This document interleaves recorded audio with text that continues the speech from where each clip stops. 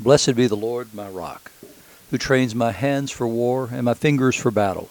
He is my steadfast love and my fortress, my stronghold and my deliverer, my shield, and in whom I take refuge, who subdues peoples under me.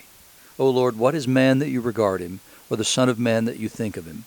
Man is like a breath. His days are like a passing shadow. Those are the first four verses of Psalm 144, which along with Psalm 13 are the Psalms appointed for today, Saturday, August the 21st, 2021. You're listening to Faith Seeking Understanding, and I'm your host, John Green. We are finishing up our look at the life of David today in 2 Samuel 23, 1-7, and then also verses 13 to 17. As we look at the last words of David, we're also looking at the life of Paul in Acts 25, verses 13 to 27, and in the Gospel of Mark, chapter 13, 1-13. So that whole idea of the days of man are like a passing shadow, and man is like a breath, is something that we need to remember. We are sort of, in some ways, we are like Abel, which is, his name in Hebrew is Hevel. And Hevel is the word that's used in the beginning of Ecclesiastes. Vanity, vanity, all is vanity. It's more like breath or smoke, but it's the kind of breath that you breathe when it's cold outside and it vanishes very quickly. You can see the cloud come up and it vanishes quickly. That's the word, Hevel. Hevel, Hevel, all is Hevel. And so it's, Hevel didn't live long because his brother Cain killed him. And so we need to remember that our own mortality. I think we need to, and then we need to consciously, every single day, set about glorifying the Lord in the little time that we have to do so. And so that's the reminder is always that we are just like smoke. And it's what we do on Ash Wednesday, right? Because I put ashes on your forehead and say, it's from dust you have come, and to dust you shall return. And that's important for us to remember that thing, because it reminds us of his eternal nature. And so when we think of this, it's this statement that David makes here, he also makes in Psalm 8, O Lord, what is man that you're mindful of him, or the son of man that you remember him or think of him? And then say, man is like a breath, his days like a passing shadow. And I think Paul was a guy who understood that. I think David was a guy who understood that as well, that the important thing is that we glorify the Lord with all we have, that we remember that we are but dust, and to dust we shall return. And so it's yes, this is who we are, but for you, breathing the breath of life into us, ennobling us, making us your children, your sons and daughters, so long as we believe in Jesus. So we bear the image of God, and we are to bear it to the world.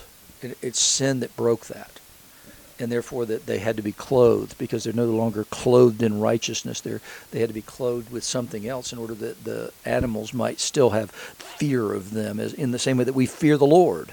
It's a benevolent fear, but nonetheless, He is the Lord, the Creator of all things, all powerful.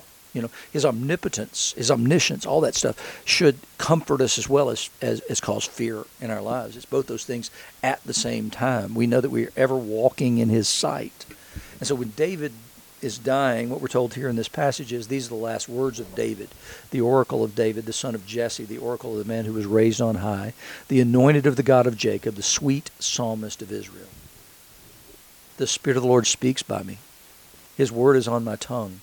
The God of Israel has spoken. The rock of Israel has said to me, when one rules justly over men, ruling in the fear of God, he dawns on them like a morning light, like the sun shining forth on a cloudless morning, like rain that makes grass to sprout from the earth. So as long as the ruler is submitted to the will of God, through the fear of God, as long as he understands that judgment is real, and that there's a price to pay for sin, then he says, as long as that's true about a ruler, he dawns on them like the morning light, like the sun shining forth on a cloudless morning, like rain that makes grass to sprout from the earth. That's how important it is to have a ruler who is a believer and is truly submitted.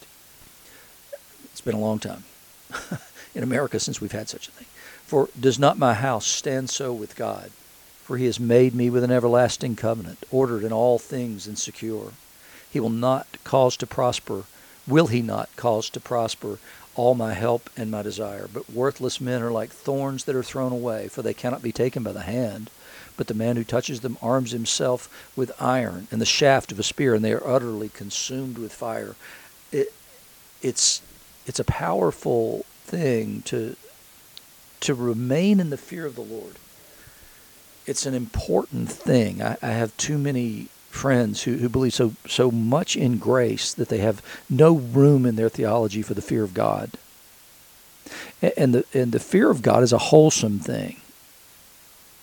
It doesn't mean that I fear judgment. It understands that I fear the judge.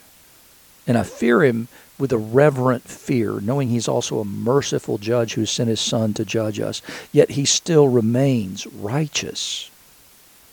Mercy doesn't triumph over that so long as we are in Jesus. But hell is hot and the stakes are high and time is short, as my old mentor Chuck Murphy used to say, and it's true. And that's the impetus for us preaching the gospel. And can you imagine what it would be like? I mean, people talk about, well, you just want a theocracy. And the answer is, yeah, I kind of do. Because of the God, the theos, we're talking about. And that's the reason we're supposed to pray for his kingdom to come, his will to be done on earth as it is in heaven, is because he's a benevolent, loving God. And under his reign, things will be righteousness, and there will be peace, and there will be joy. Why wouldn't I want that? Why wouldn't I want that with all my heart? As I look around and see all the injustice in the world today, why would I not pray for that and want that to be established? Why wouldn't I want his kingdom to be established? That's exactly what David is laying out here when he says, if you've got a ruler that fears the Lord, you have a wonderful place to live, and you have a wonderful ruler over you. And so we have anointed him King Jesus, because he perfectly does it. He's without sin. Great a ruler as David was. His children were not disciplined. He was a man of war.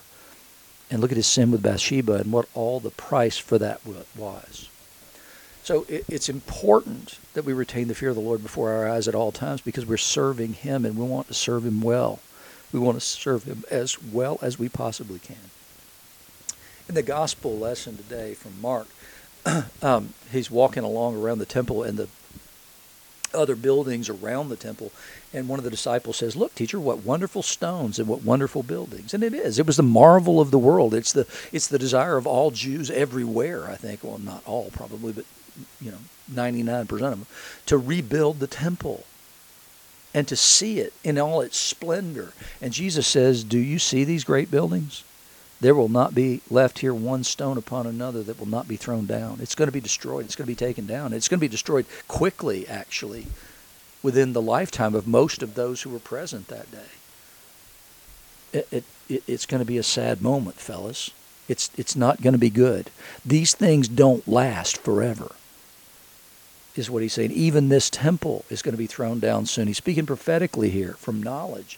So then he goes to the Mount of Olives opposite the temple, and Peter and James and John come and ask him privately, "Teacher, when will these things be? And what will be the sign that these things are about to be accomplished?" We'd like to know ahead of time.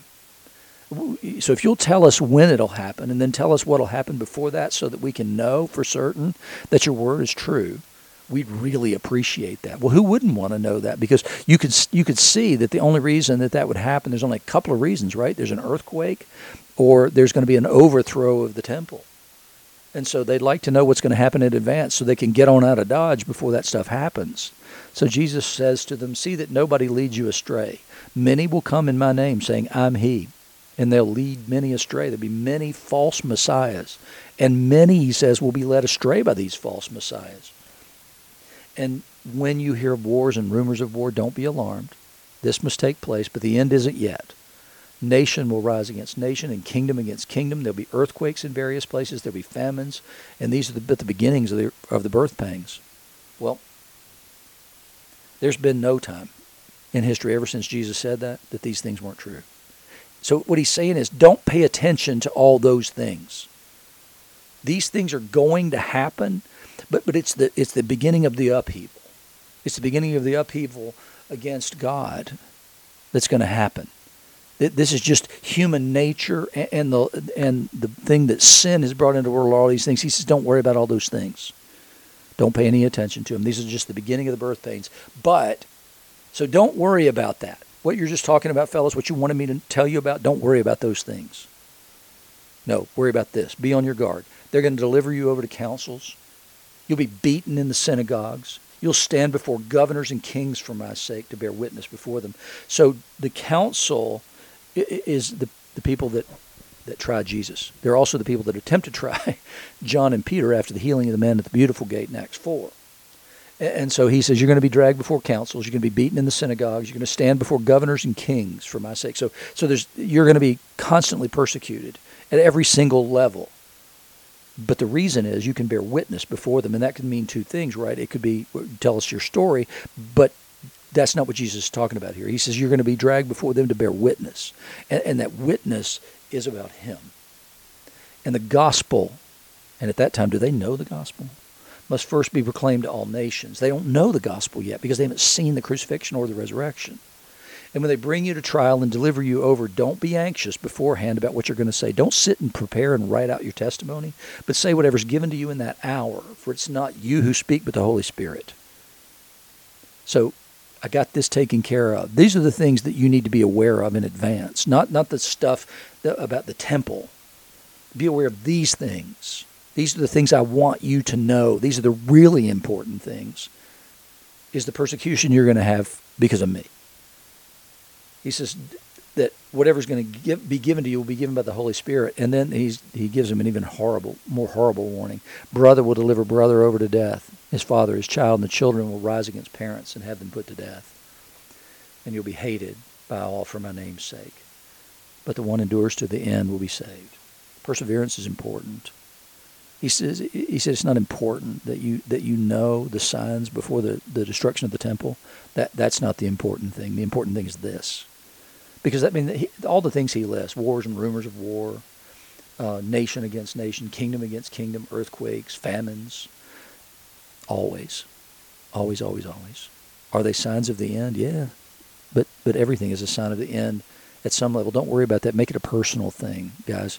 The worst part of this for you is not going to be the destruction of the temple. It's going to be personal. And that's the way we need to approach those things as well. We need to concern ourselves a lot less with end times theology and all that, and we need to concern ourselves a lot more with how are you going to stand and give witness and bear testimony to Jesus. That's the important stuff. And so here we see that same thing in the book of the Acts. So Agrippa and the king and Bernice, the queen, arrive at Caesarea and greeted Festus. Remember, Festus has replaced Felix because the Jews demanded that Felix be replaced. And so, just as they had demanded that his predecessor be replaced. And so now they come to Bernice and Agrippa. Well, they were born Jewish. Their father, Herod, was a Jew because Bernice is not Agrippa's wife. It's his sister. There were a lot of rumors at the time about Bernice and Agrippa, though. There were a lot of rumors about their incestuous relationship. Much was made of that in historical documents. And so this is weird and suspicious kind of. I mean, remember with Felix and Drusilla, who was the sister of Agrippa and Bernice. Remember that? Remember that he stole her away from her husband and then probably murdered that husband later, by the way. So as they stayed there many days, Festus laid Paul's case before the king, saying, there's a man left prisoner by Felix. He had been a prisoner for 2 years.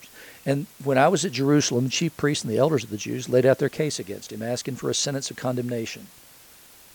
I told him it wasn't the custom of the Romans to give up anyone before the accused met the accusers face to face, had a trial, opportunity to make his defense concerning the charge laid against him. So they came together here. I made no delay, but on the next day took my seat on the tribunal and ordered the man to be brought. This is in Caesarea. When the accusers stood up, they brought no charge in his case of such evils as I supposed. I thought it was going to be a lot more than they laid out. Rather, they had certain points of dispute with him about their own religion and about a certain Jesus who was dead, whom Paul asserted to be alive.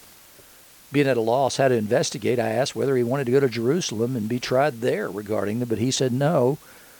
He appealed to be kept in custody for the decision of the emperor, so I ordered him to be held until I could send him to Caesar. And then Agrippa, the king, said to Festus, I'd like to hear the man myself. Okay, tomorrow I'll bring him in. So the next day, with great pomp, they come in, Bernice and Agrippa, and they entered the audience hall with the military tribunes and the prominent men of the city. And at the command of Festus, Paul was brought in. Sort of like the court jester kind of a thing, right?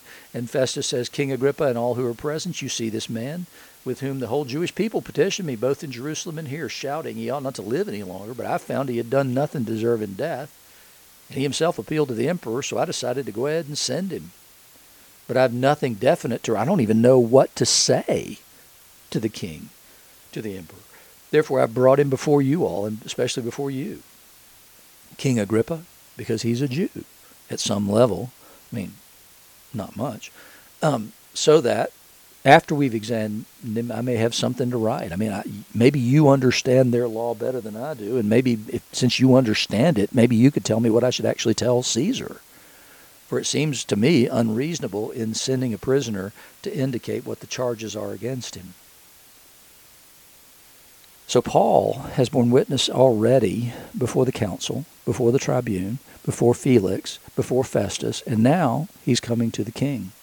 And this is the king whose father was responsible for the death of John the Baptist, because John the Baptist called him out on violations of the Jewish law in marrying his brother's wife.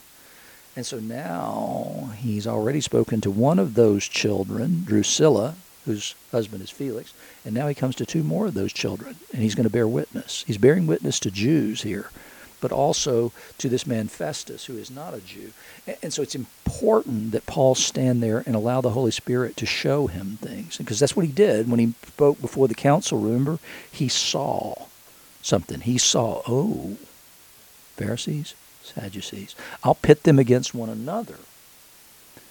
And so Paul then speaks to Felix in such a way before he and Drusilla, in such a way that he is speaking personally about convicting of sin, of righteousness and self-control and the coming judgment, the reality of the coming judgment. Those things are the things we do need to be speaking of. That's the way we should preach. You know, people used to ask me all the time, why don't you ever preach about homosexuality? And I said, because it's not a sin. It's not a sin that's prevalent among my congregation. That's preaching to the choir and dunking on, a straw man. So there's no point in doing that. Jesus didn't do that. He didn't talk about other people's sins. He talked about the sins of the people he was talking to. And that's the thing we need to be aware of. The Holy Spirit needs to lead us to tell the truth about Jesus, to tell the truth about judgment, and tell the truth about sin, so that those who hear us can be convicted by the power of the Holy Spirit. I can't be convicted of your sin. I can be convicted of it if we need to talk about it, but I can't be convicted of your sin because that's just dunking. There's nothing to that. So it's important that when we preach and when we share the gospel with people, it's shared in such a way that it relates to them, that the first work of the Holy Spirit is to convict the world of sin and of righteousness. So if I'm going to convict of sin, then I have to know who I'm talking to. Because the important point is to convict of sin and of righteousness. And righteousness is Jesus. And so the gospel is spoken into a particular situation. But the message itself is always the same: forgiveness and for repentance, and the mercy of God and the love of God for eternal life. But that all has a bearing on the judgment to come, that it's real. But the way to escape that judgment is through the blood of Jesus Christ poured out on that cross.